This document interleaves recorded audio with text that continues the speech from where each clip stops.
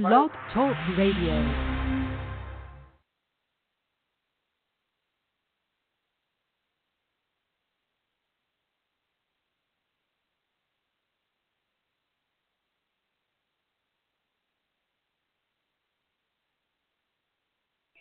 Okay, Miss Bertha, we are on the air. Can you hear me? Yes. Okay. So, hello, everyone. This is Leslie Gist. You're listening to the Gist of Freedom, and this is an impromptu interview that Miss Bertha is giving me just on a whim. She was sharing some fascinating genealogy information with me, and I just could not believe what I was hearing. So I said, please come on my show and let everyone hear this fascinating and heart-wrenching story. So please start, Miss Bertha. I'm going to try not to interrupt you. Just talk about the seed for deed. After the Civil War and after freedom, enslaved people in the South, some of them started acquiring the plantations that they lived on. My family was enslaved on the Serenola Plantation in Alachua County. So immediately after slavery, a group of 5 family members started purchasing the land. 1875 was the first mortgage that was done on the land. A northern planter who had acquired the land after in the plantation after the end of slavery. You're looking at 1857 was when the plantation was started in Alachua County, and by 1870, the land had transferred hands to the northern planters of Massachusetts. After they took possession of the land, they started selling pieces of the land to the former enslaved people. Now, it started out as the 40-acre plots, but then to 500 acres by 1880. So during that time period, everything was fine. The planters, the former slaves were raising their crops, raising their families, and creating their lives after slavery on the plantation. But after Reconstruction, in the 1900s, early 1900s, all the way through to 1920, 1930, there came that time in which their land was in danger of being taken over. So during the hard times, when they didn't have to buy the seed for the next year, they would go to the seed stores, seed and feed stores, to purchase seed to plant their crops for the next coming season. Now, there were certain parties or certain people that wanted that land and had been trying for years and years to get that land. So they came up with, how can we take the land away from the blacks? So it started with seed or deed. In order to get, if you needed a horse to plow the fields or if you needed seed to plant, the quick option was, show me your deed. So being in desperate need to produce crops and make sure that the families and the livelihood still existed, they was holding on to the land as hard as possible. Some of them would turn over their deeds as collateral. And by doing that, they would give them whatever they need with the promise that if your crops fail or you do not succeed in getting the money for those seeds and animals, that we would take your land. So it was a bad year. Crops, rain didn't come, or the bugs destroyed the crops. They started losing part of their land. So that went on But what rescued the family on the Serenola, I'm only speaking about my family and the families of the Serenola. They were such a close-knit family that when one started to fail, the next one would come along and pick up the deed. So by doing that, that family member would transfer that deed into the name of another family member. So that existed in my family for quite a number of years. So when it comes to seed for deed, you end up losing your land, you lose your home, and then you become a sharecropper, because if you don't have any place else to go, you have to remain with the land. And we're not talking about 1 acre, 2 acre. You're talking about 40, 50, 60 acres of land, in which in 1 year you can lose overnight. So you become a sharecropper, and by becoming a sharecropper, you have to work to pay off that debt with any crops coming in, which you have to share with the owner of your own land at that particular time. Some instances you never got out of it. You never end up getting the land back or owning it, because with sharecropping, you never get ahead. Because while you're sharecropping, you still need provisions. So where do you get your provisions from? You have to go to the stores, or you have to go to people who own the products or the merchandise, and you have to get it on the books. So by the end of the year, if you have not earned enough sharecropping to pay off those debts, then you are still indebted to work another year. And this goes on and on and on throughout certain generations. And also you wonder why some people never leave the area in which they were originally born and lived all of their lives. Some of them are caught in that because they were born in this generation, the next generation comes along, and actually sometimes pick up the debt of their parents, and then the next generation. So you find generation after generation locked into sharecropping. And that's what was happening in the South, I would say, after Reconstruction, and when land became such a valuable thing, and they didn't want blacks owning as much land in certain areas. Because they gave you more power also. Talk about Mr. Charlie, and one of the reasons why they didn't want you to own land, because part of the poll taxing for you to vote was sometimes connected to if you were a landowner. But talk about Mr. Charlie, how you said if you would end up working on your land for Mr. Charlie. Oh, that was the phrase that was used. I know. My father always said Mr. Charlie. That's why it resonated, because my father always said Mr. Charlie. He referred to a low-life white person that was a con as Mr. Charlie. Right. That was someone who was always trying to get one over on you, and instead of calling him any other names, you always referred to the white whites in the South as Mr. Charlie. And so when you will always be indebted to Mr. Charlie, because Mr. Charlie owned your land. He owned everything. So that was a phrase that was used. Even into more modern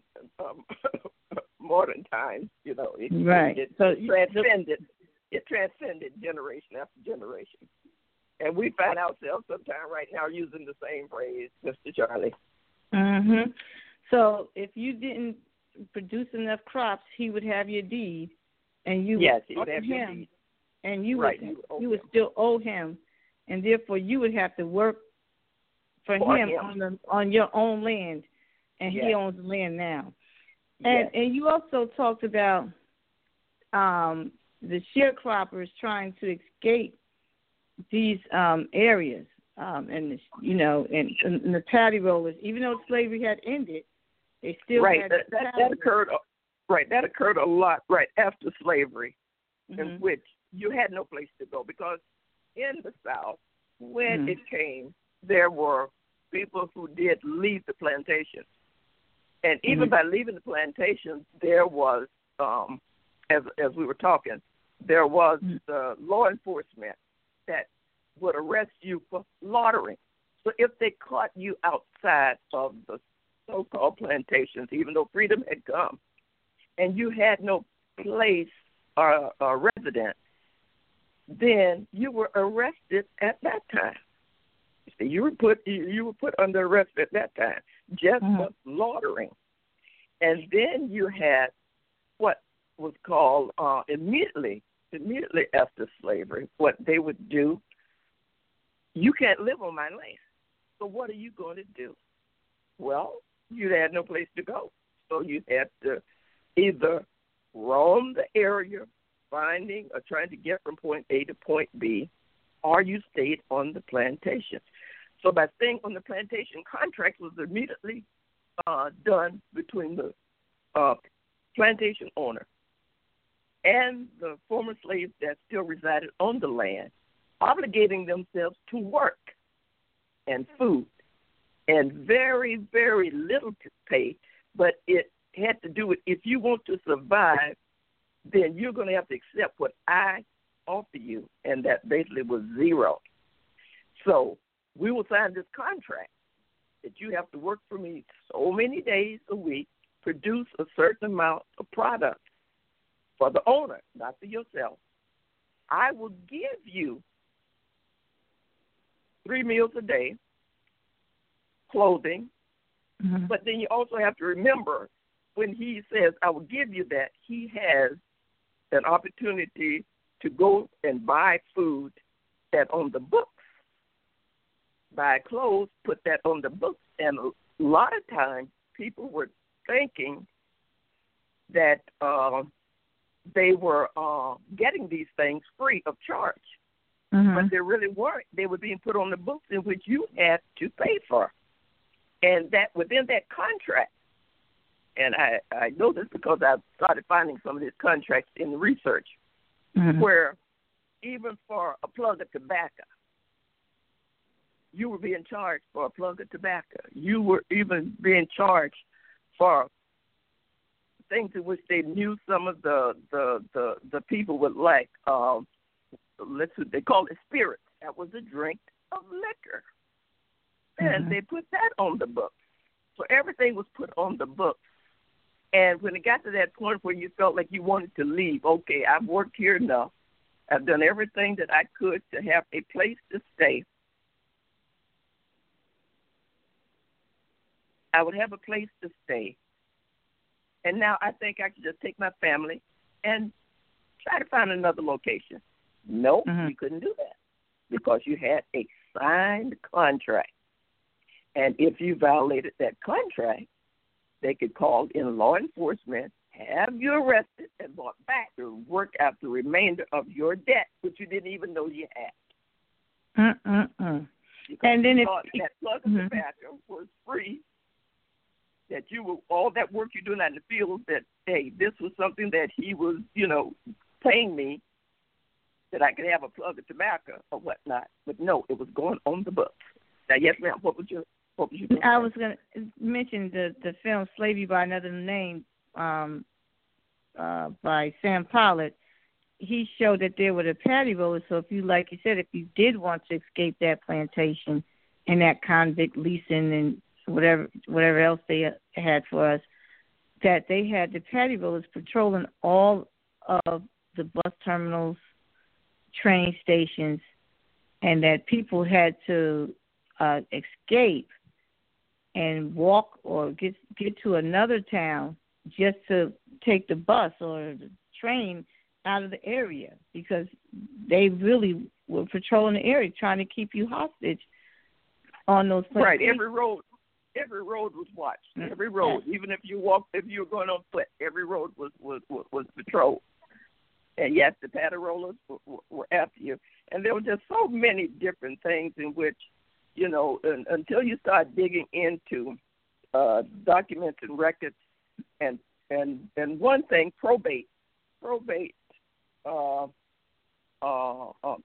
court rulings and whatnot, when you start digging into doing genealogy, you start going into all of the different records that exist in the state, counties, cities, whatever, and then you start looking at laws that were on the book. That was another thing that sort of caught my attention immediately after slavery, in which you could be arrested for. That was done by your county and municipalities or whatever, in putting laws on the books that was against free. You could be arrested for fornication, and some of those laws are still on the books now in some states that are still sitting on the books. You could be arrested for the least offense of even thinking about, if they find out that you was even thinking about taking a peach off of a tree while you're walking down the road and you see a fruit, you could be put in jail and sent to the chain gang for theft of a simple, and it's truly amazing when you start digging into laws and injunctions and things that was put on the books after slavery to really re-enslave you. Mm-hmm. It's really amazing. It's totally amazing. It's amazing and miraculous that I'm here talking to you, that you're still living in Florida, the same area that we're talking about, and you own the land that your family was once enslaved on, that worked as a slave. And now you still have the deed. How many generations has it been in your family? It's been in the ever since. I have the original deed is for 1880. So I would say 1980 made it. Great, that's about 130. What's 130 some years or whatnot that we've owned the land. And also, in dealing and working with this, also the cemetery. Ancient historical cemetery still sits on this plantation also. And that's a part of what we do all the time, is to maintain the burial ground of these former, and we are heavy into that.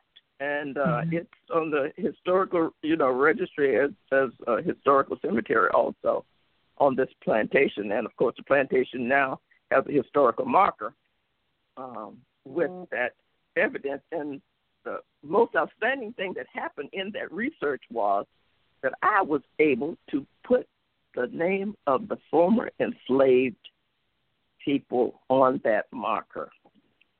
My great-great-grandfather and great-grandfather, great-great-great-grandfather, and mother's names are enshrined on those markers forever. What are their names? Mack Williams, Wash West, and then the cousins' names are Harrison Lynch, Jerry Gregg, that's Gregg, and mother's name, I just went blank on that one. But, yeah, that was the five. Okay. That was the 5 family members. Yeah, those are the 5 family members and their wives who start acquiring the land. Their names is on that marker. And what the state had told me was, I don't know, we could put those names on the marker unless they were of significance. And I said, I don't know whether you would consider them significant to you, but to me, they were very significant. Right. And who would tell you? Right.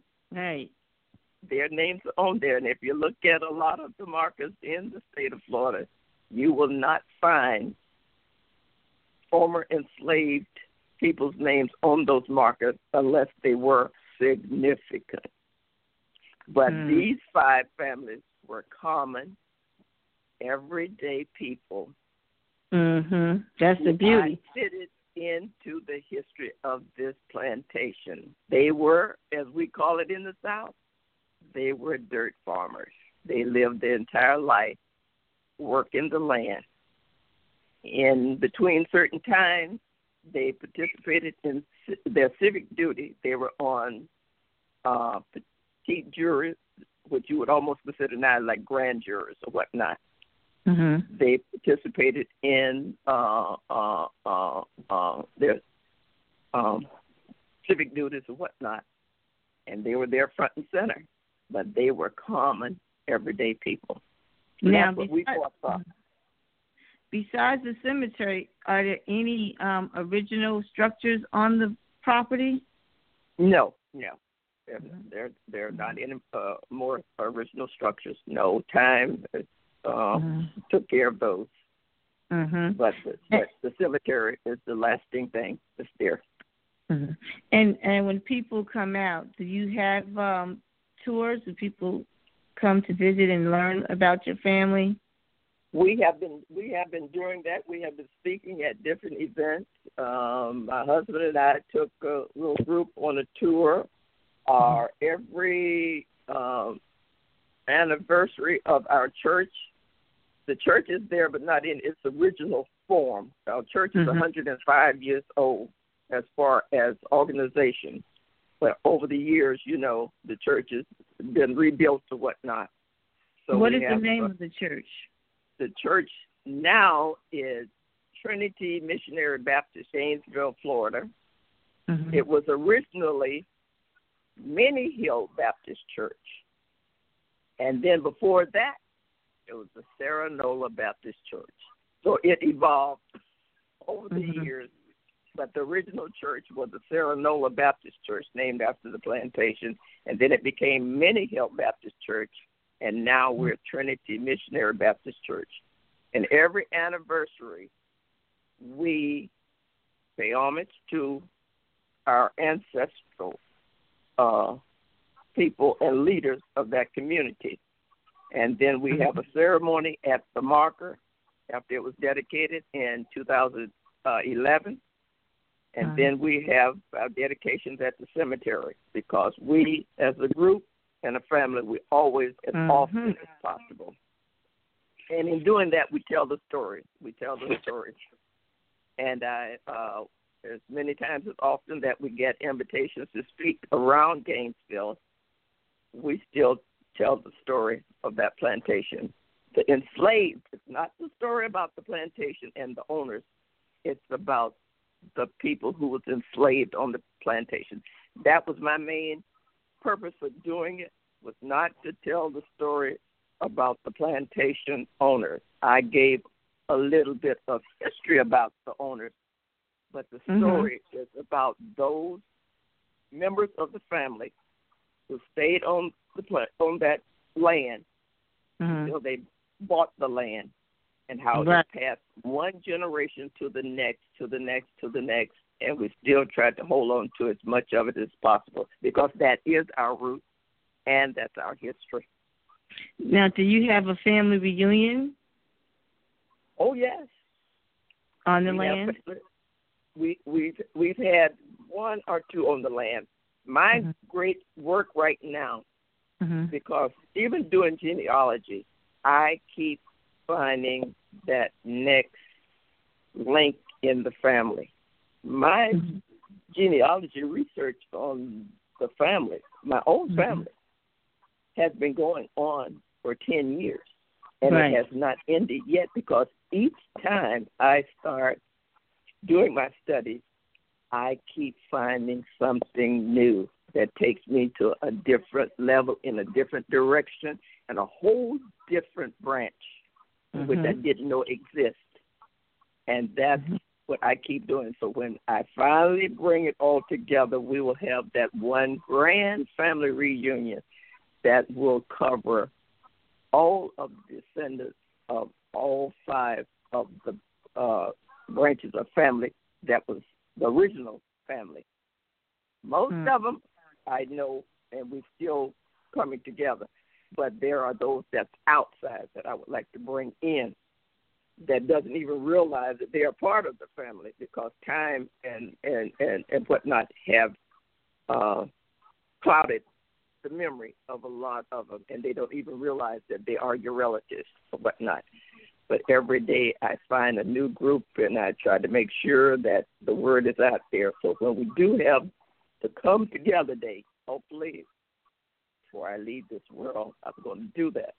But see, it all deals with the cemetery, too, because when you're researching the cemetery, you're researching death certificates and burial information. And in those, it gives you family members that you didn't even know that existed. Miss Bertha, how did you get involved? How did you, there's so much going on in our lives. We have such, busy schedules and things of that nature, and, your family and work and all these things. How did you get involved with genealogy? Well, it started out as a little bit here, a little bit there, hobby here. You work on it in your spare time. But do you remember? Do you remember the first time you got bit by the genealogy bug? Yes, it was. It was about. I would say it was over 20 years ago. But when I really got deep and serious in it, it's been about 12 or 15. And then when I really got serious was when I met Miss Sherry Dupree, and we were talking, and she says, "What are you going to do about this?" And I said, "What do you mean? What I'm going to do about this?" She said, "Do you know you have a treasure trove on your hands?" And I'm going, "Nah, I'm just doing what I love to do." And she pushed it. She said, "You need to do something about this." And she says, "Do you have?" I said, "Most of it's in my head. Most of it's in my head." And she kept saying, "You've got to get it out of your head." I said, I've got to. She said, "You've got to get it out of your head because I read so much and I study so much, and a lot of it is captured in my head until I get it out." And so she said, and then she started telling me how to organize and put things together. And then when I started doing that about, I would say almost 10 years ago or whatnot, then I really started getting serious, and all the things that I had accumulated, that I had on hand, documents, the deeds and everything, then I started laying out, and then I began to see the picture exactly of how it was and where I needed to go. And it was almost like I always say, my grandmother, born 1876, left everything that I needed to do what I did and what I'm doing. And she never went beyond the third grade. Wow. Now, never went in school beyond the third grade, but everything that she left was all that I needed to put in order to do my research. Now, can you tell us about one of your most treasured articles that you found, or you were looking for a long time and you finally got, or something that dropped on your lap from heaven and it made the world a difference? So if we were to come to visit you, what would be one of the first things you would show us with so much pride that you had in your possession as relates to genealogy? Those deeds. The original deeds, the original document. And how do you remember the first time you laid your eyes on it and understood what you were looking at and appreciated what you had? I would say in the past 10 years, because they've always been there. They've always been in my possession. It's been in my possession in the boxes of papers that you never really sit down and go through and start understanding what they're really all about, you see. Until I got into genealogy, I never knew what the significance of those boxes of papers. I never, and it was one thing in my family also, and it was strange, and we talk about it, my brothers and I and my nieces and my daughter and son, we talk about it sometimes. My grandmother never talked about slavery to us. Never. And that was a strange thing that we look back on it. Either she talked to us and we didn't listen, or we didn't hear it, and we never connected that our family, not too many generations, as I said, my great-grandfather died 2 years before I was born. And I never really looked at him in the sense of being a slave until late in my adult life. I know, well, yes, he was born into slavery. That was just a saying, a word, the way it was used. Yes, he was born in slavery. Everybody you talk to, yep, my ancestor was born in slavery, so it became. But then you really begin to look at the picture. And the more you study, the more you learn about it, and the more you look at those documents and you look at all those records, and then you start going into records where he was, things in which they were involved in and whatnot. Then you begin to get the whole picture that takes you from 1850 to 1942, you see, wherein I saw his life at that time. By looking at all these documents, I began to see who Wash West was. And the more I looked at it, I said, now I know where I get these genes from. It also makes you think about what makes you tick, what makes you do this, A, B, C, D. Follow your ancestry line, and you will see exactly what it was. He was a minister. He was a minister, and he was a community leader. You see, when there was a problem, an issue, you went to the minister.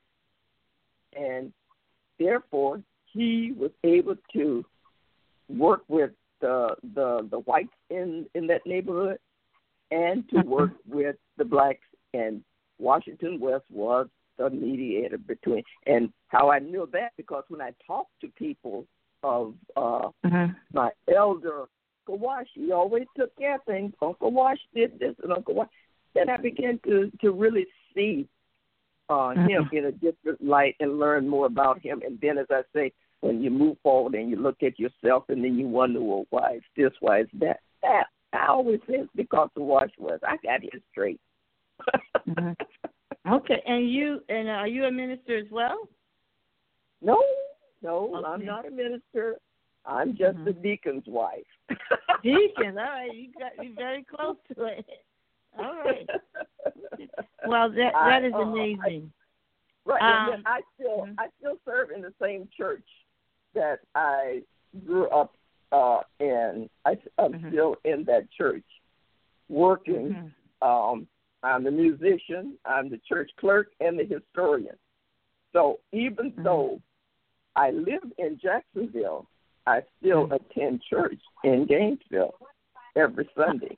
How far away is that? 50 miles. So it's about a 140-mile trip a day. But my roots are still there. And that's why I stay historically connected to Gainesville and Alachua County, because that's where I never left the church. That's the only place that I've ever been.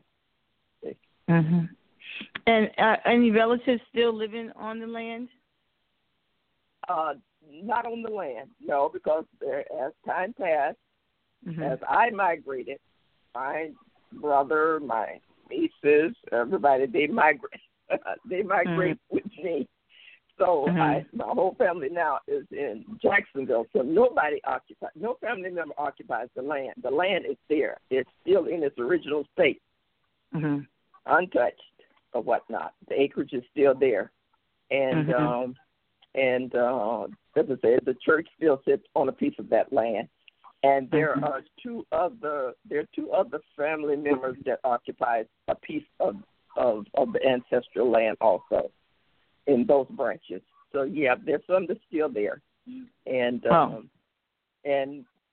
those families still go to the same church also. And then we have families who have left the area who also come attend this church also. So it's like a family connection that we just don't get rid of each other. We still there. We just sort of hang together, and and that's been my experience, and I've enjoyed every step along the way. And as for my family, I have a very supportive family. And you was asking about how do I find time to do this or whatnot. My family, we work hand in hand, and I have the most reasonable husband who assists me in whatever I'm doing or whatnot. Wow. And he finds time to work with me and make sure that all of these things are taken care of. His name is John Lee, and he's a federal arbitrator. So when I need legal advice in what direction to go, I've got that hand on my shoulder pointing and tapping me. You don't do it that way. This is the way you do it. Because sometimes I like to just rush into it. And then the next thing I know, I have to have that calming hand to say, no, this is the way you do it. You need to do this. You need to do that. So I have great family support in what I do. That is wonderful. And how I work it. Wow, a federal arbitrator. Is he like a judge or arbitrator? Yes. Okay. So last question. Do you think that you may put this on film or document it in a video or some sort of way to preserve it? Oh, I have part of this. I have. Hello. I'm here. I can hear you. Okay. Part of this I have in the oral history department at the University of Florida. So they did an interview with me on the Serenola Plantation. It's not, as much as I've just been talking to you, but it's, the history of the marker and the community is archived at the University of Florida Oral History Department. And do you have the pictures? Okay. Do you have any pictures of the marker in the church and the land and your documents? Yes, I could. Later on today, I could send you a picture of the marker and the text that's on the marker also. Perfect. Okay. And that was my plan for 2017, was to start getting this all organized. But then I got this call from Miss Leslie. Thank you. And you are doing a phenomenal job. You and Sherry Dupree, Miss Sherry Dupree has been like an angel, and everyone she connects me with, they're just like her. Very, very helpful. And Northerners, we're not used to that type of spirit and interaction. And it's just unbelievable. Your Southern hospitality is amazing, how you guys are helping me out so many hundreds of miles away. Thank you. Yeah. And I'm enjoying it, and I'm learning, as I say, it's a teachable moment every time I communicate with you and start reading your work or whatnot, and it motivates me to be challenged more. And I like to be challenged. That you've really given me a challenge, so I like to keep going back and forth with you, so that you really, everything is working out great. That is a compliment. After hearing your story and all your work, that is indeed a compliment. And I'm learning from you as well, and it's enjoyable. And like you said, you're keeping me on my toes and keeping me focused on what's important, why we have to do this great work. Like you said, the fields are full and the workers are few, right? That's right.